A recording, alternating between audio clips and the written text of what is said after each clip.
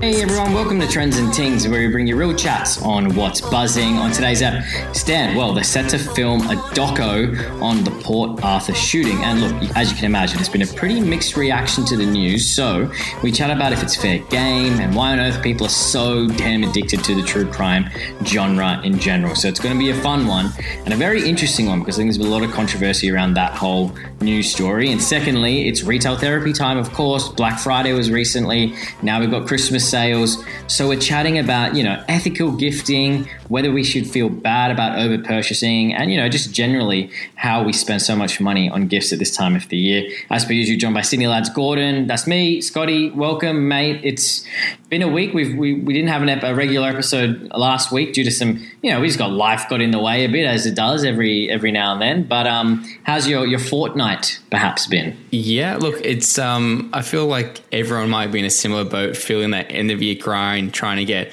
all these bits and pieces finished before you kind of switch off for the year. So it's been good in the sense of it's definitely much faster paced than probably the rest of the year.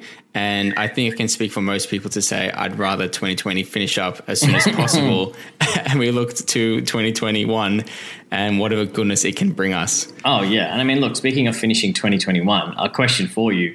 Were you happy with your Spotify Wrapped 2020? I mean, did it deliver? Because I know people get there I don't really care about Spotify Wrapped, or it's a bit whatever. I like seeing what everyone's listening to.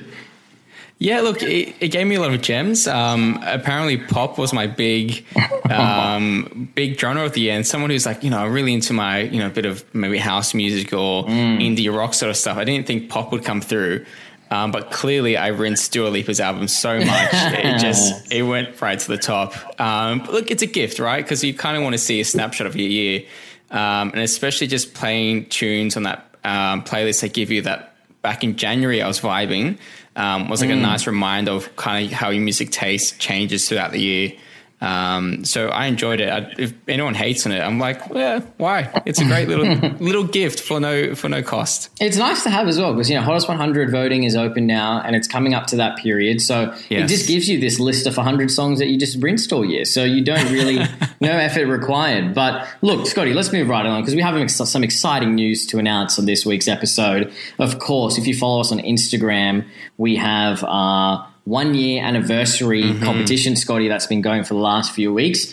And we're about to draw the winner. The winner, of course, you and the person you tagged will both win a indoor house plant sent to your door, completely COVID safe, even though, we're opening up the country and everything, and keep it legit.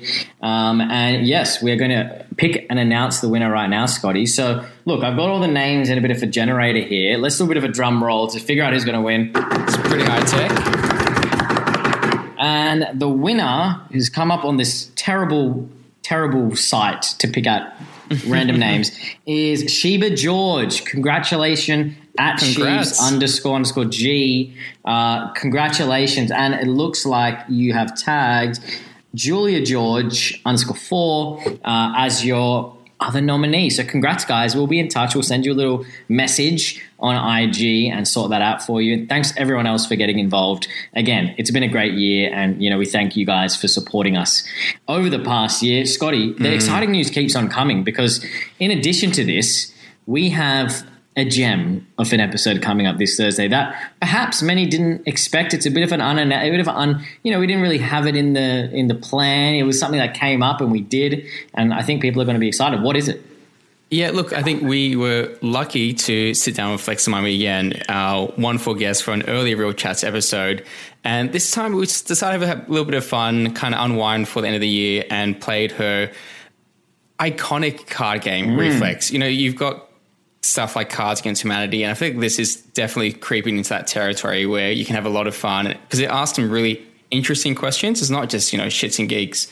I found it interesting, our responses, just three people, even though we had very similar experiences, we had different takes on the questions that I didn't think would go there, sort of thing. So a nice little nugget for everyone to wrap up the year.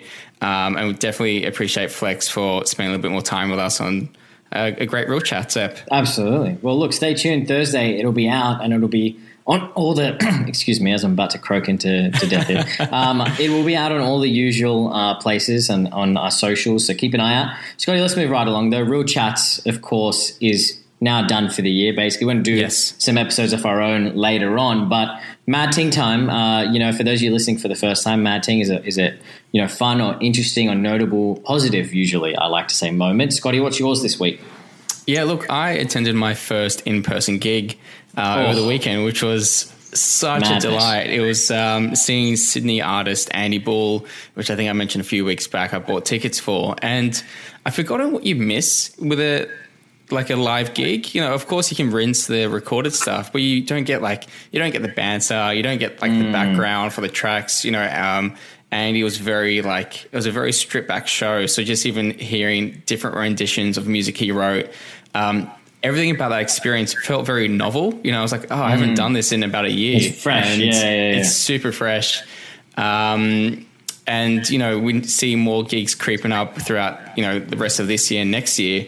I think it's changing my perspective on live music. I think maybe before COVID, we had a bit of fatigue. There's gigs everywhere.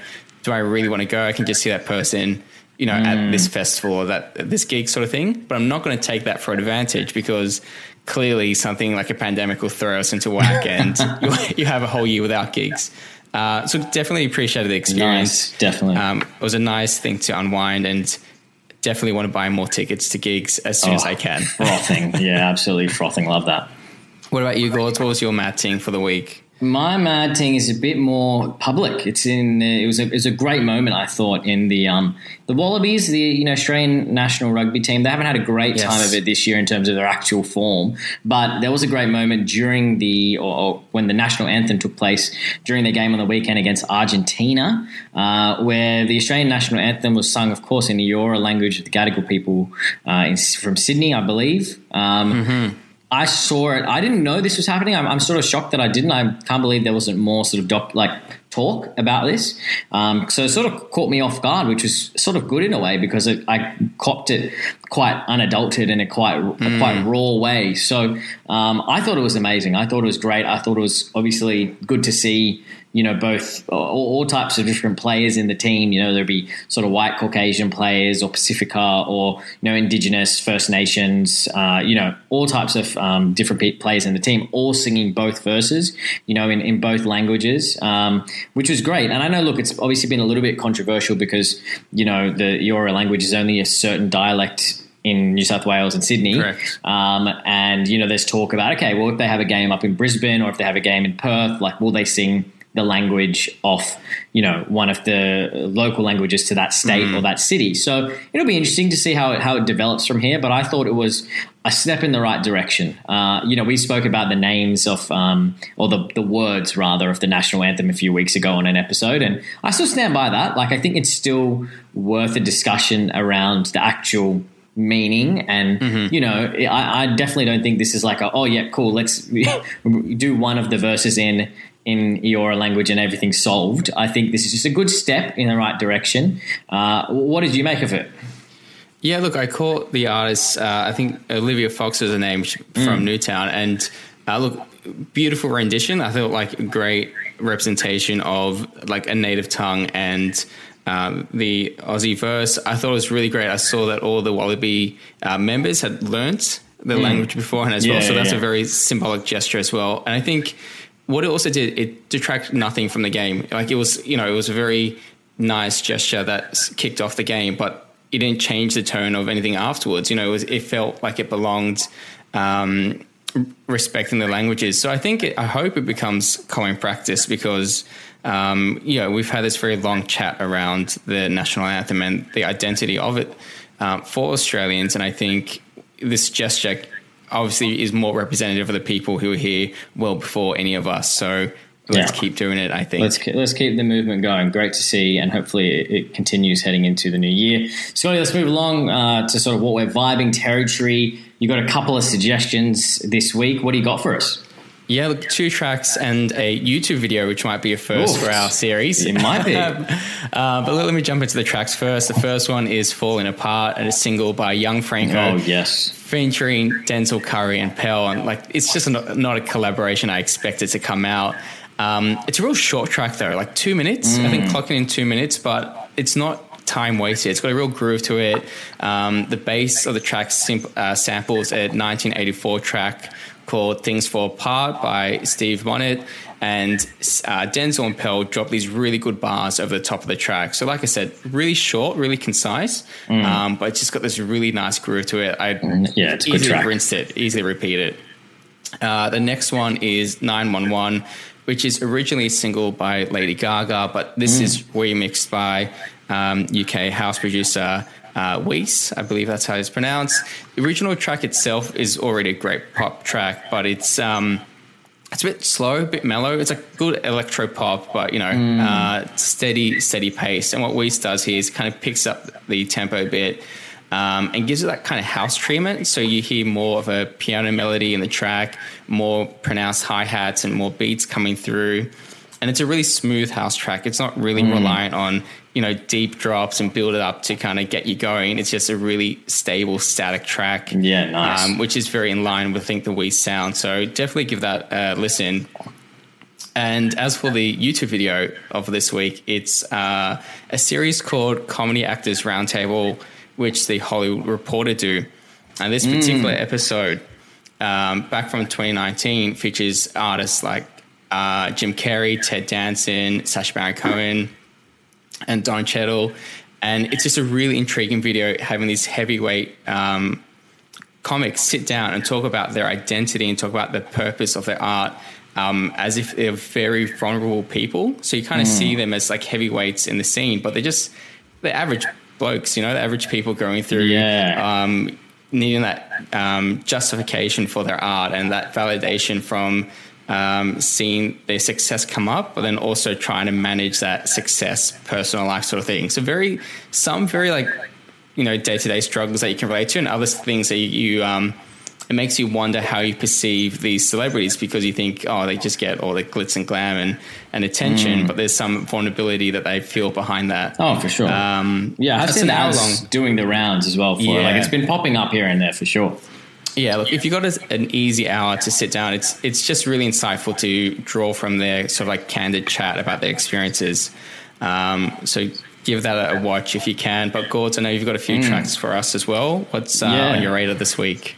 Yeah, I got two tracks here. The first is called See You There. It's by an artist called Castell featuring Kanan Lonsdale. Now, Castell is one of those Discover Weekly, Spotify, random artists that just pops up. And you're like, yeah, literally, what a gem. It's just one of those unexpected, haven't really heard of the artist before. And what I loved was, in my Spotify Wrapped, house was my genre, if you like, popular genre. No surprise with Disclosure being the number one act of mine. But, what I liked about Castell in his Spotify description was it was literally just elegant house music. That was how he described himself. Perfect. And it's just classic, summery, very chill, soulful, yet sort of upbeat. And like I said, Kanan Lonsdale, who's on the vocal of the track, it's got classic sort of urban, soulful vocal, but like I said, also quite upbeat. So definitely check out Castell. He's got another track called Woodpecker, which is good as well. So he's one of my new finds of recent memory.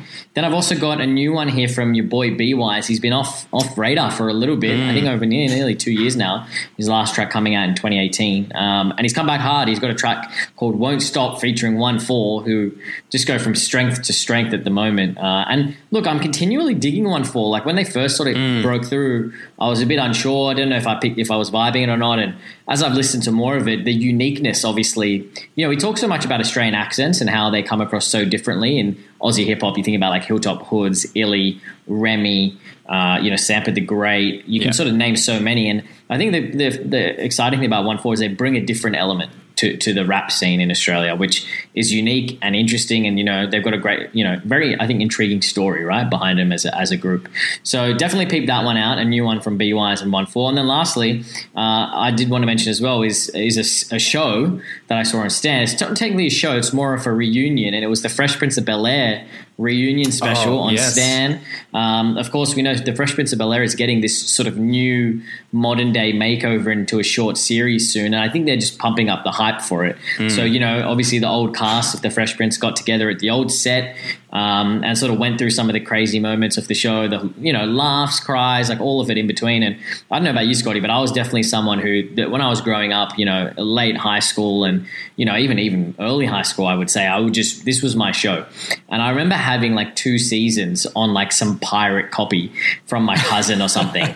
So I would just rewatch the first 2 seasons for like years. So it was definitely a show that stood with me a little bit. And we know about Uncle Phil and how James Avery, the actor who played him, sadly passed away a few years ago. And they touch on that and a bunch of things like the sort of controversy between Will and Aunt Viv. Karen Parsons, who was the original Aunt Viv, and how they sort of settled that whole debacle now. So, yeah, it was good and definitely worth a watch. So, yeah, look, Scotty, quite a decent little range of stuff there. Where can people check this out if they want to give it a watch or a listen? Yeah, look, if you dig any of our music recommendations, make sure you jump on Spotify and check out Trends and Tings, What We're Vibing. You can find us on Instagram and Twitter at Trends and Tings, or on Facebook, Trends and Tings Podcast Crew, where we'll share a link tree that has the whole raft of recommendations from our episodes. Scotty, okay, topic 1 for this week is a very interesting one, I think, all round. So, as you might know, and as you guys listening might have heard, Stan, who are, I think, doing really well of recent times, they've been building steadily like a really great, library of content as a streamer. They've announced that they're, going to be producing an original film called Nitram, currently in production. It's from Australian director Justin Kurzel and writer Sean Grant, and basically, to read you, I got a PR through work about this, and sort of to get a bit of an insight into what it's all about. And when it came into my inbox, it's sort of based. I'll read a little bit off the exact PR. It says, Nitram is a study of one of the darkest chapters in Australian history. It's a scripted feature film that looks at the events leading up to one of the darkest chapters in Australian history, in an attempt to understand why and how this atrocity occurred. And as soon as I heard that, I was like, holy shit, they're making like a Captain Cook, dark documentary or something. Yeah. I was like, this is what it's going to be. And they really went out of their way to sort of not make a direct reference to the tragedy, in this instance being the Port Arthur shooting. And eventually, obviously, I did some research, found out exactly what it means and stuff like that. And so Nitram is sort of like, the backwards spelling of the first name of the killer, of the shooter. And, as you can imagine, this has generated all types of mixed response and mixed reaction, with many locals, especially from Tasmania, saying, this is crazy. Like, there's so many people still affected by this. And, from what I've read online, like Tasmania, I haven't been there myself, but a lot of people saying it's got a real small town feel, like everyone sort of knows everyone quite closely, especially in the key cities like Hobart and stuff like that, and they said a lot of people know still attached to that because it wasn't technically that long ago, whether it be the families of the victims, or people who were in the response in terms of like ambulance teams and police, right through to the politicians and just everyday people who experienced that news. So they're worried that it's going to obviously glorify the murderer as well. So it's a bit of an interesting one, and I want to get into a few different little arguments on both sides of it. But yeah, Scotty, you I'm sure you would have caught this one. What's your gut feel reaction to sort of this to kick it off? I'm not a fan. Is the biggest thing. I think. I guess the PR spin being one of the darkest times in Australian history is quite like apt for this sort of thing, because there's only about, I think, 25 years that this incident occurred, and quite a lot of people, I think, lost their lives and were injured, and it was a mixed bag of people as well. There were Australians, there were tourists, so kids as well, I think. Kids, and some I had to read into it a little bit as well before today's episode, and some of the gruesome acts that the killer did is just, I don't know how you would touch the subject matter without potentially making this triggering for people connected to the incident. And I know the director said in a few of the interviews, he said that he's never featured murder in any of his films. He's quite known for doing, I think he did a previous film about a South Australia serial killer. And I think he did a film on Ned Kelly as well. So he's sort of dabbled into that Australian crime sort of genre, and he's made a kind of pact or promise, to not really feature the murder. But I think even without featuring murder on screen, you're still going to throw in elements that will unsettle people.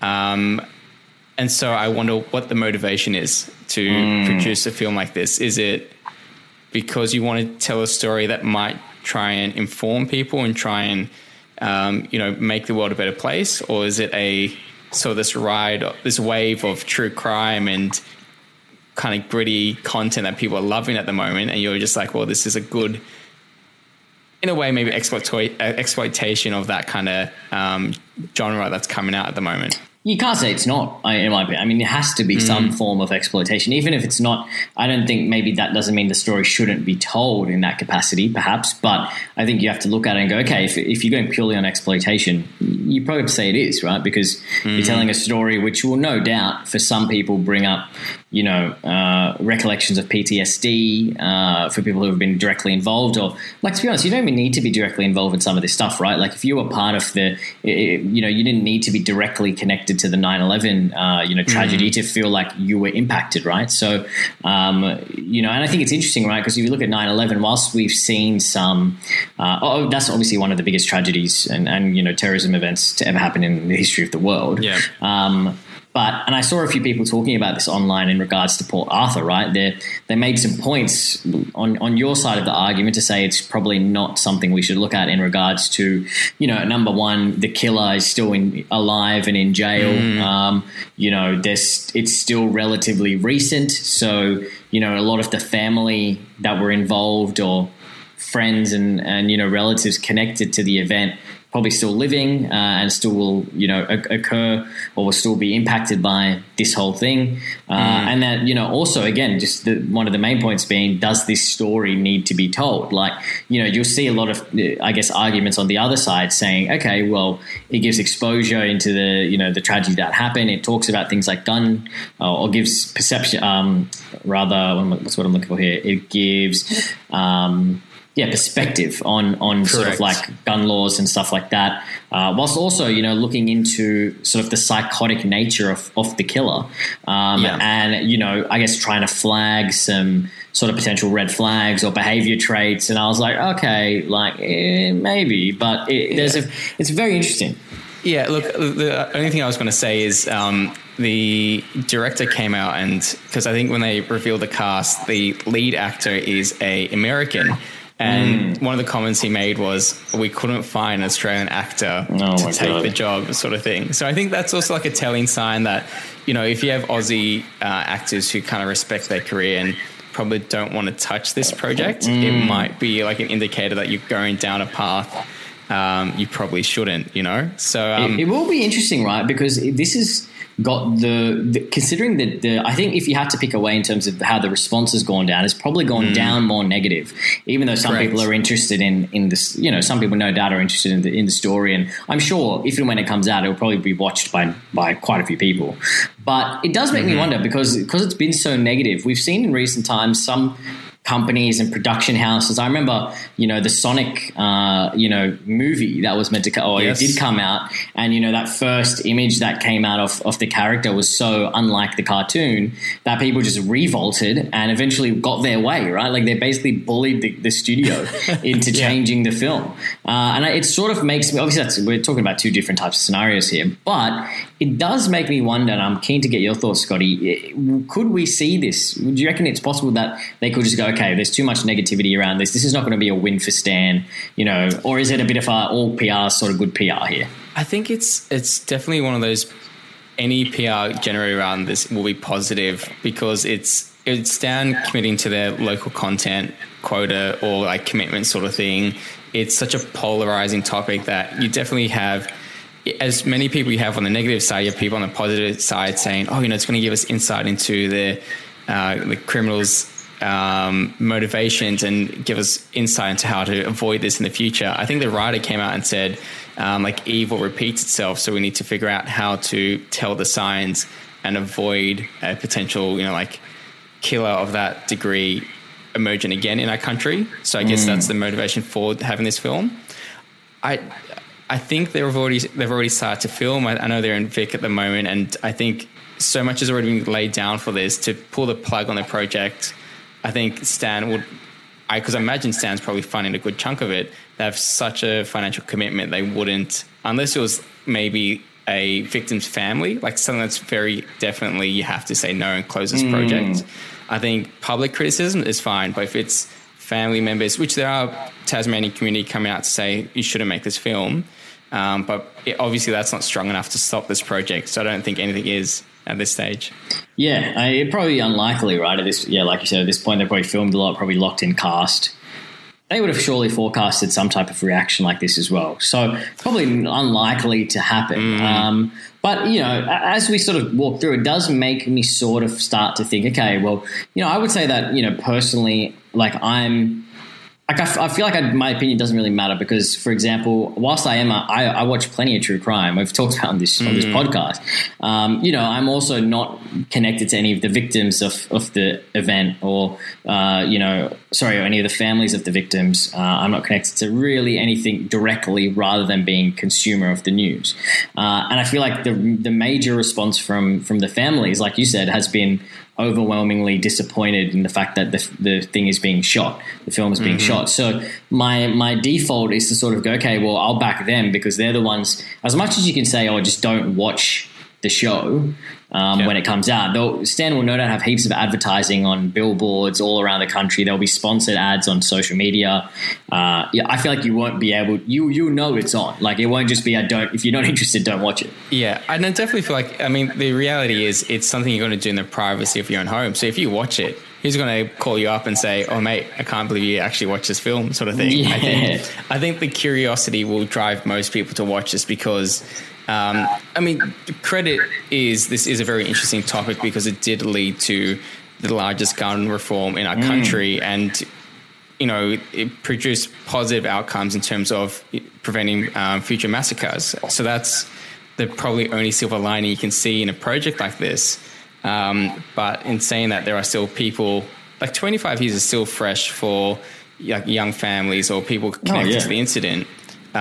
This will potentially have very catastrophic mental breakdowns and mental instability for them just because it's so close to them. And I don't know if that's worth having a project like this unless, unless they can handle this with enough sensitivity, which not being a creative director myself, I wouldn't be sure how they would go about that. Yeah. I mean, the one thing that I would have liked to have seen more of, and who knows, maybe now that they've announced it and got a bit of negative feedback, is just a bit. It's speaking as someone with no tie to this project at all. It feels like to me like they haven't really touch base with the community and the people directly associated with this film, with this incident, the Port Arthur shooting. Because, and to give one example, we mentioned the Wallabies before and how they did, the anthem and sung it one verse in the Eora language. I'm sure there would have been some discourse, right, between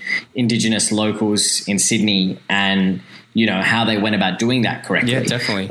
In the same way, I was a big fan of Cricket Australia's Barefoot, I think called Barefoot Circle, where they had basically before some of the cricket games this summer, they basically, both the Indian and Australian cricket team who are playing each other at the moment in Australia, they walked out onto the field barefoot with the idea of it being, you connect with the land, and it was basically a response to sort of the Black Lives Matter movement, right? They were like, oh, do we take a knee before the games? Do we do something a bit more personal? And they consulted like Adam Goods and local community members and stuff like that. And obviously from that, they came out with this idea, which was let's go. And I thought that was great. Okay, again, it's not the solving the problem, but it was just a step in the right direction. It was consulting the community that this would impact the most and then making a conscious decision based on that.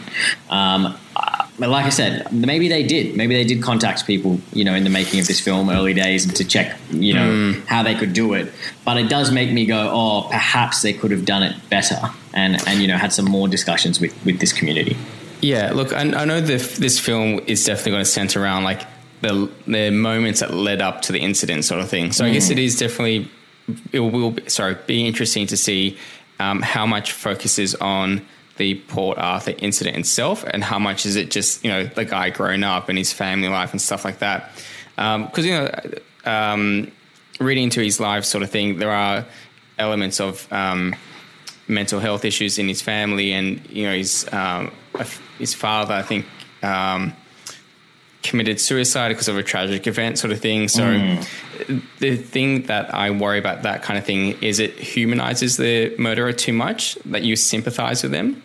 And I don't know if this is a person worthy of sympathy as well. So that's the other thing I don't particularly back in terms of this film is, sure, you might not touch on the massacre, but then if you're purely making a film about this person, are you going to make it so that everyone hates this person more, or are you going to try and have people show sympathy for this person because of their upbringing? Because of their upbringing, and in some way potentially justify why they did what they did because they were, like, quote, broken individual. Yeah, well, this is all part of a bigger discussion in terms of true crime as a genre, right? Humanizing the villain, or, you know, all this type of this stuff. And that's what I sort of want to talk about in terms of this topic, because, for example, if you're technically, and I mean, it could be wrong here, Scotty, you can fact check me, but if you technically are not a fan of this, if you're not a fan of the Port Arthur documentary or doco film, surely then that means you can't really be pro true crime as a genre, right? Because by default, true crime, there's a crime fucking involved. So someone has been impacted by a true crime that has been committed on a victim, right? So if by then that standard, you know, you'd look at something like the Ted Bundy murders or so many other of the various types of true crime things that we've seen out there in the world, surely then you go, okay, well, there are always victims associated. There are always families associated. Should like, firstly, why the heck are we so into it? And then number two, can you really be, is it sort of like an all or one situation? Can you either be a true crime, yeah, I'm okay with that, I'm a fan of it, and I'm keen to learn more and I'm interested, or is it like, all right, well, if you disagree with one true crime situation, you sort of have to disagree with all of them because it impacts different people in different ways, right? Yeah, look, the true crime genre has always been mind-boggling to me just because I've never been a huge fan of it. But I can kind of see why people get behind it, because it nitpicks the sort of like mentality of someone who, you know, is sort of deemed like a social outcast or like different from everyone else. And so by learning why they did certain actions, you kind of feel like enlightened in a way. You're like, oh, you know, I can now tell the telltale signs of a murderer. They're X, Y, Z. They fall in this category, and now I'm more like knowledgeable about this topic. But I don't. Yeah, I think like I don't see the true, like, I guess, motivation to invest time and energy into learning these things, because like, what are you going to do as a average Joe Blow living on like your daily lives? Are you now hunting for murderers and trying to prevent future crimes, or is it, you know, the like law enforcement, detectives, and those people who are kind of on the radar for things like that? Like, you being super adept at finding true crime stuff doesn't make you then like the next Sherlock Holmes. Oh, of course. And I was looking into this a bit more because I was thinking, all right, well, even though I'm into, like, I watch plenty of true crime, I'm like, why do I find it so addictive? And what is the psychology behind it? And I found a few interesting quotes from different types of academics and stuff, which I thought I'd read out. And the first one here, I think is really poignant. I think probably stood out to me the most. It's from a psychologist named Dr. Meg Arrell. And she says, true crime stories allow us to explore the darker side of nature in a safe way, which I think is pretty on point. Like, you think about sort of even horror films and stuff where, like, you know, murders are committed and it's a bit crazy and stuff. Like, it's in a safe environment, right? Like, you get to experience almost like a fly in the wall what happened, because it's naturally interesting, right? In a crazy and creepy way, but you're not actually part of it. You get to watch from a distance, and you know, I think that makes a lot of sense. And then there was some more quotes here from Rachel Franks, who's the conjoint fellow at the University of Newcastle School of Humanities and Social Science. She says it's all part of human nature to be interested in true crime. She says, in a sense, crime is timeless. It's something that we think can impact everybody. And now that it's so easy to consume and distribute, it validates those conversations and interests. She says people crave some sort of resolution as well, which can be found in the crime genre. So, you know, you're always looking for an answer about who did it, or, you know, why they did it, or even if sometimes, you know, the whole crime is beyond anyone's, like, you know, it goes way beyond your perspective in terms of what you think it could even be. It's so crazy. And finally here, Jeff Pope, who's the head of factual drama at ITV, he was sort of talking about how true crimes are so popular because they're never predictable, right? Which I think is fair. Like, if you watch a crime film or a horror film like we're talking about, it normally ties itself in a knot at the end, right? Mm-hmm. Like it's okay, it's a bit scary and something bad happened, but normally the killer gets caught or dies or it gets tied up nicely like at the formula. End. Yeah, there's a little schedule of things to hit as they go through the movie. But with true crime, it's literally can be maybe they haven't caught the killer yet, or maybe there is a crazy ending that you would never expect, and there's that need. So you can it's interesting, right? Like you start to go into some of these psychological reasons for why true crime becomes addictive to consume. I mean, there's podcasts, documentaries, TV specials, everything. Films. Yeah. Like it's probably one of, if not the most popular genre in terms of like modern entertainment, I would say. So what do you make about all this? Do you think it's legit? Do you think these psychological reasons are fair? Or do you think, obviously you mentioned you're not a massive fan of the genre. So give me your insight on this. Yeah, look, I mean, I just think the fact of categorizing it as entertainment, as in then it's for your enjoyment, is always a thing that doesn't sit right with me. Like, because true crime, like you said, they are based in fact and reality. There are things that have happened and people that suffered or experienced loss, and we're now absorbing it and sort of digesting it as like an entertainment platform. So that's never really sat well with me. But I do understand the appeal for it because we like watching a challenge unfold as well. Either the police force gathering the evidence and finally solving the crime. You kind of like that neat bow that kind of wraps up the case. And I guess it is, because it's not predictable. It explores parts of human nature that you and I don't experience day to day because we are all we're a bit uniform. We have our habits, we have our things that we do routine that typically, I guess, a murderer doesn't. That's why they kind of break out and, people find that interesting. So I think as a informative thing, I think that's fine because sure, we can learn and understand traits and trends that come from these true crime things. But as like an entertainment resource, I don't know. If you were to derive some sort of pleasure from true crime, I'm not sure if that's particularly great, is where I kind of sit. I think that's fair. I think a lot of people, it's not a necessary, whilst it's a popular genre, I think some people tend to not either be a fan or not sort of be into it at all. And it's definitely polarizing. It is polarizing. And I think one thing that sort of settles it for me in terms of like a closing point on this is that the best, I think, true crime stuff that I've seen, like I'm a big fan of Unsolved Mysteries. I think I mentioned on this podcast before on Netflix. But some of the best ones, I think, in my opinion, they're often engaged. Like I said, they speak to the family that have maybe been involved with, a relative or something that's gone missing or been part of a crime. So it's often an expression to call out for more information or for help, or they want to tell their story because they feel like it might help someone or give someone something. Whilst with this, bringing it back to the Port Arthur, documentary film that's being released, it feels like it's maybe just being done as a bit of entertainment for a bit of shock value and for a bit of commercial reasons, perhaps. So I think when it comes to true crime, the best way I think to go about it is to really, I like stuff that is made with, not necessarily always permissions, but like, at least giving people the right to be involved in the process, because then it becomes, less about glorifying any type of victim and more about, the families and people and victims that were lost during it.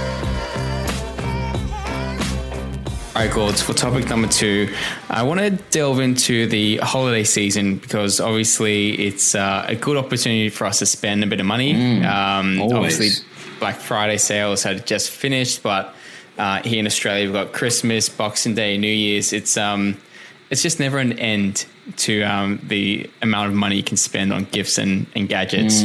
Definitely.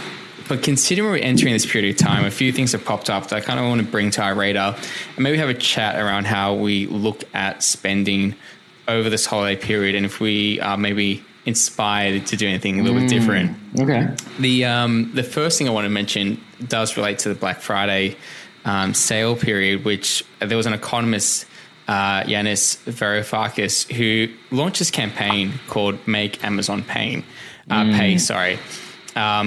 essentially asking people to boycott the company just for one day. So not a big ask. And this is back off the back the company reporting earnings throughout the pandemic. So Jeff Bezos increased his wealth by $70 billion. Fucking every day it was going up by fucking billions and millions.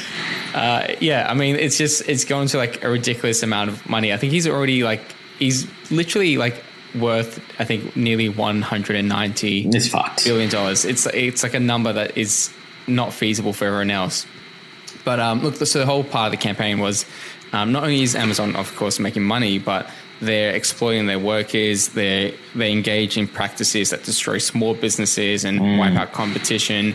And they're essentially becoming this like kingdom sort of thing, you know, like they maintain all the riches and then all the employees, or you're guessing the peasants, if you were back in a medieval time, basically get nothing. And so it's not a practice that we should kind of keep backing. It's still quite early to see if they've had any impact from the boycott. I mean, you see a lot of social media presence, social media action, but you also hear that this Black Friday sale was one of the biggest on year. So, you know, people are still spending money and may not engage in the boycott, which it felt big this year as well. It felt big. I don't know if it was just the pandemic and people were wanting some retail therapy, but man, it felt like there was some serious buying going on over this one. Look, they definitely rinsed. I guess you're not going anywhere to travel, so you might as well spend that extra money on a new gift. So look, that's one small thing that's happened that's sort of aimed to increase our sort of like social consciousness. The second thing, which is back at home here in Australia, is in 2018 we had this Modern Slavery Act, which did a few things. The first thing that we saw that's quite tangible here is a repository of modern slavery statements. Sounds a bit wordy, but all it really is any company that earns over $100 million in terms of turnover, they need to give a report, and that report says, as a company, we're aware that there are some practices in our supply chain that are tied into modern slavery. So it might be low wages, it might be some very shady practices. Gotcha. And they got to release a report that says, we've identified these things and this is how we're going to combat them. So the first round of those reports came out in just this month. 121 statements were given by companies, and about 20 or maybe 20 of them were voluntary statements because they want to kind of back this movement. Yeah, okay, yeah. The thing is, it's listed on a government website. It's not easy to access. There's no, there are no spark notes. There are no highlights that kind of give you the gist of what's going on per company. So as a consumer, you're probably not going to spend the time going through each report. You're not going to find that. It's definitely a proud moment for, I think, us as a country, because it's a world first that we've sort of led. But basically, there's no accountability. So there's no penalties or any kind of recourse that will happen if a company does not follow the recommendations outlined in the report. But what these two examples kind of show is this shifting narrative in terms of instilling a bit more social consciousness into how we shop, and maybe looking at that over the holiday period. So I guess maybe the thing I want to lead with is, it's been quite a dramatic and crazy year.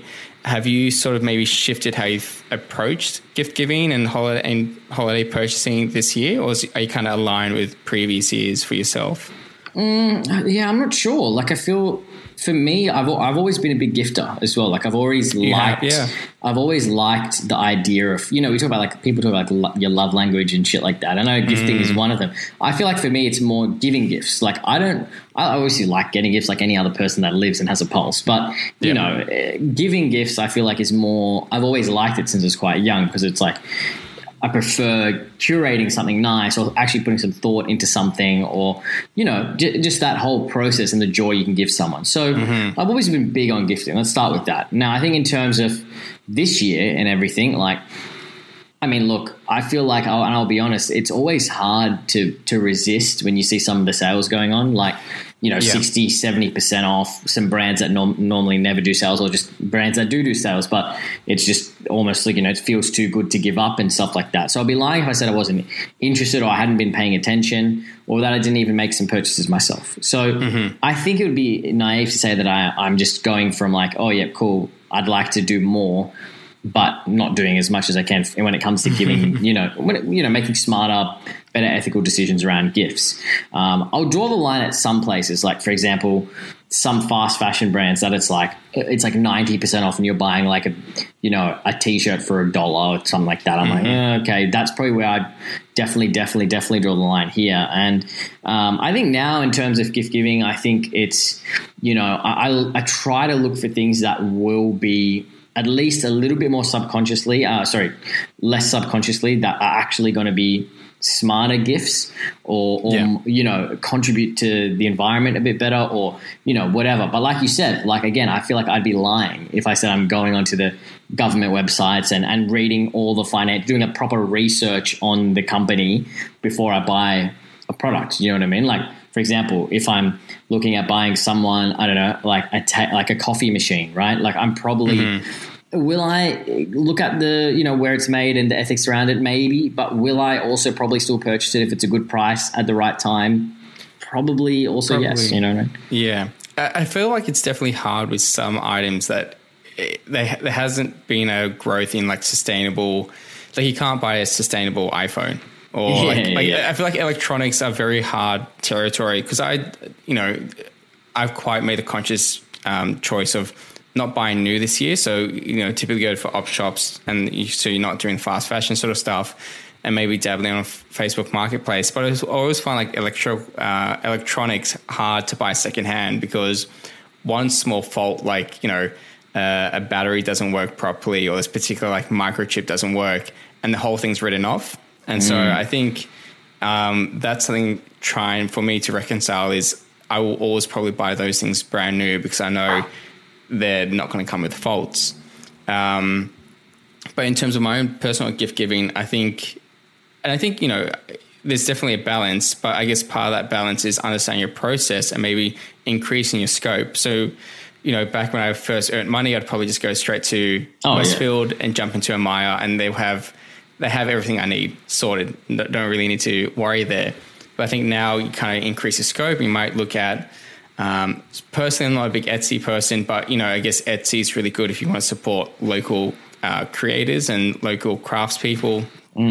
I've been trying to find some more sustainable brands that kind of essentially make the same product that I would purchase. Like cosmetics, I think are a good thing in terms of there are definitely some great sustainable products coming up in there, and you can still give a good gift that people would appreciate. But I think, and even clothing's really good in terms of clothing's really good in terms of the sustainable lens, because there's definitely people who either work with First Nations people to represent their art in terms of fashion, or they help marginalized communities pick up a skill and then produce a product that you're supporting.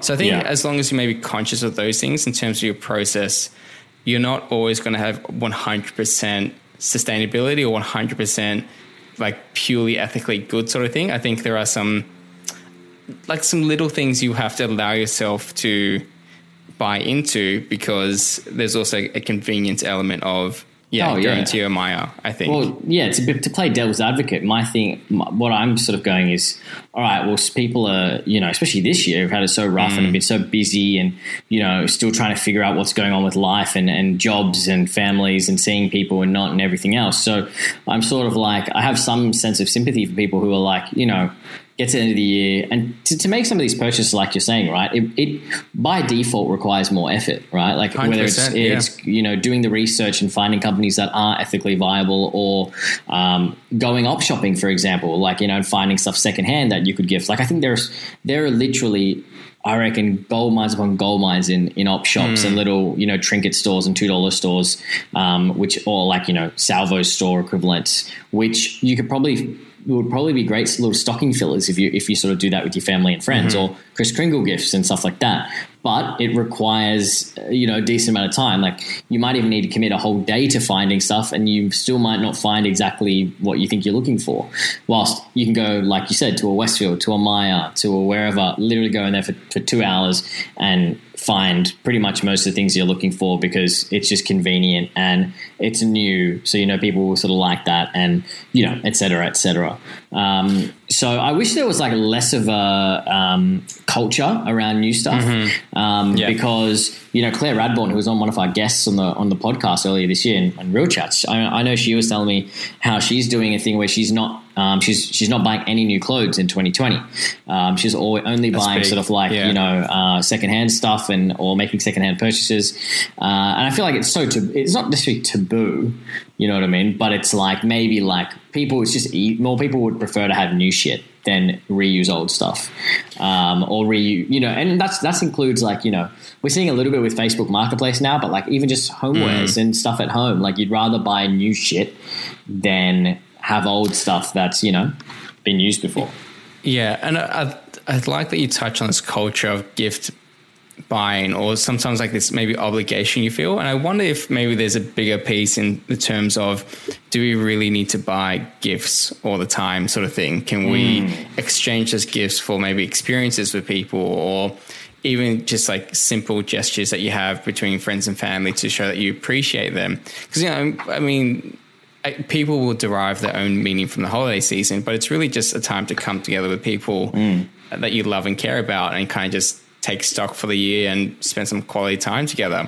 Does that really mean you need to sink $200 into a new Blu-ray DVD player?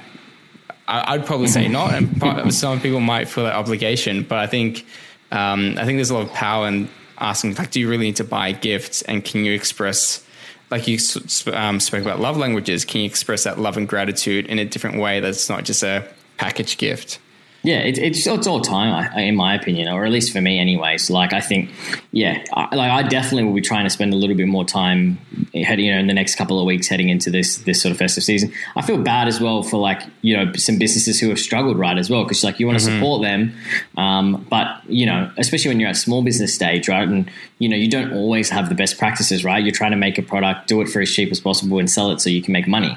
Like, that's business. So, correct, some of these businesses might not also have the best ethical practices, or, maybe they could be a little bit better in one or two spaces. So in the same sense, you want to support them. So, because of the year that everyone's had and stuff. So it's such a conundrum at times to, figure out who to spend, who to support and who not to support. I think when it comes to these big companies, though, the Amazons of the world, there's sort of no excuse, right? But then again, you're like, fuck, well, it's also so convenient. So maybe I'll turn a blind eye because I know I can get pretty much any product I want in the world delivered to my door from Amazon in a week or something. It definitely would have been a good gesture considering the year that we've had if larger brands like Amazon or your Westfields came out and quite publicly put forward an initiative to say this sale period, we're giving X back to these communities, or sure, you've made wealth from this pandemic and you can't hide that fact. So you've got to acknowledge that fact. Why not transfer some of that money? You're obviously making billions, just a little bit of that money back into communities that you've sort of profited off. I think we don't see a lot of that. I think we see like maybe very empty gestures. Sometimes it's like, oh, we'll give 10% on this one particular product that has a very low margin for us. Yeah. That doesn't actually affect. Or it's like token, right? It's token. They do it because they're just like, all right, well, we'll make a big donation to charity, but we made, obviously like for anyone to do that, you've got to have made 50 million to donate one or something like that. So look, I think it'd be nice to see a little bit more from companies that are profiting here to give back to the communities. But the one thing I maybe want to wrap up with this topic is I did come across a good guide if people want to take advantage of something. It's The Guardian. They do this every year. A good gift guide, which this one has 100 items. It's been put together by a few of their recurring contributors and has everything from like one-off donations to selected charities to like those beeswax wraps, to ethical clothing as well. So I think that's something we're going to chuck into our show notes. Definitely. And it does definitely range from very affordable, like $15, $10 pricing gifts to something a little bit more luxurious if you do want to splurge for someone and still have that ethical lens to it. So look, with 100 items, I think you will probably find a gift if you haven't yet purchased gifts for your loved ones.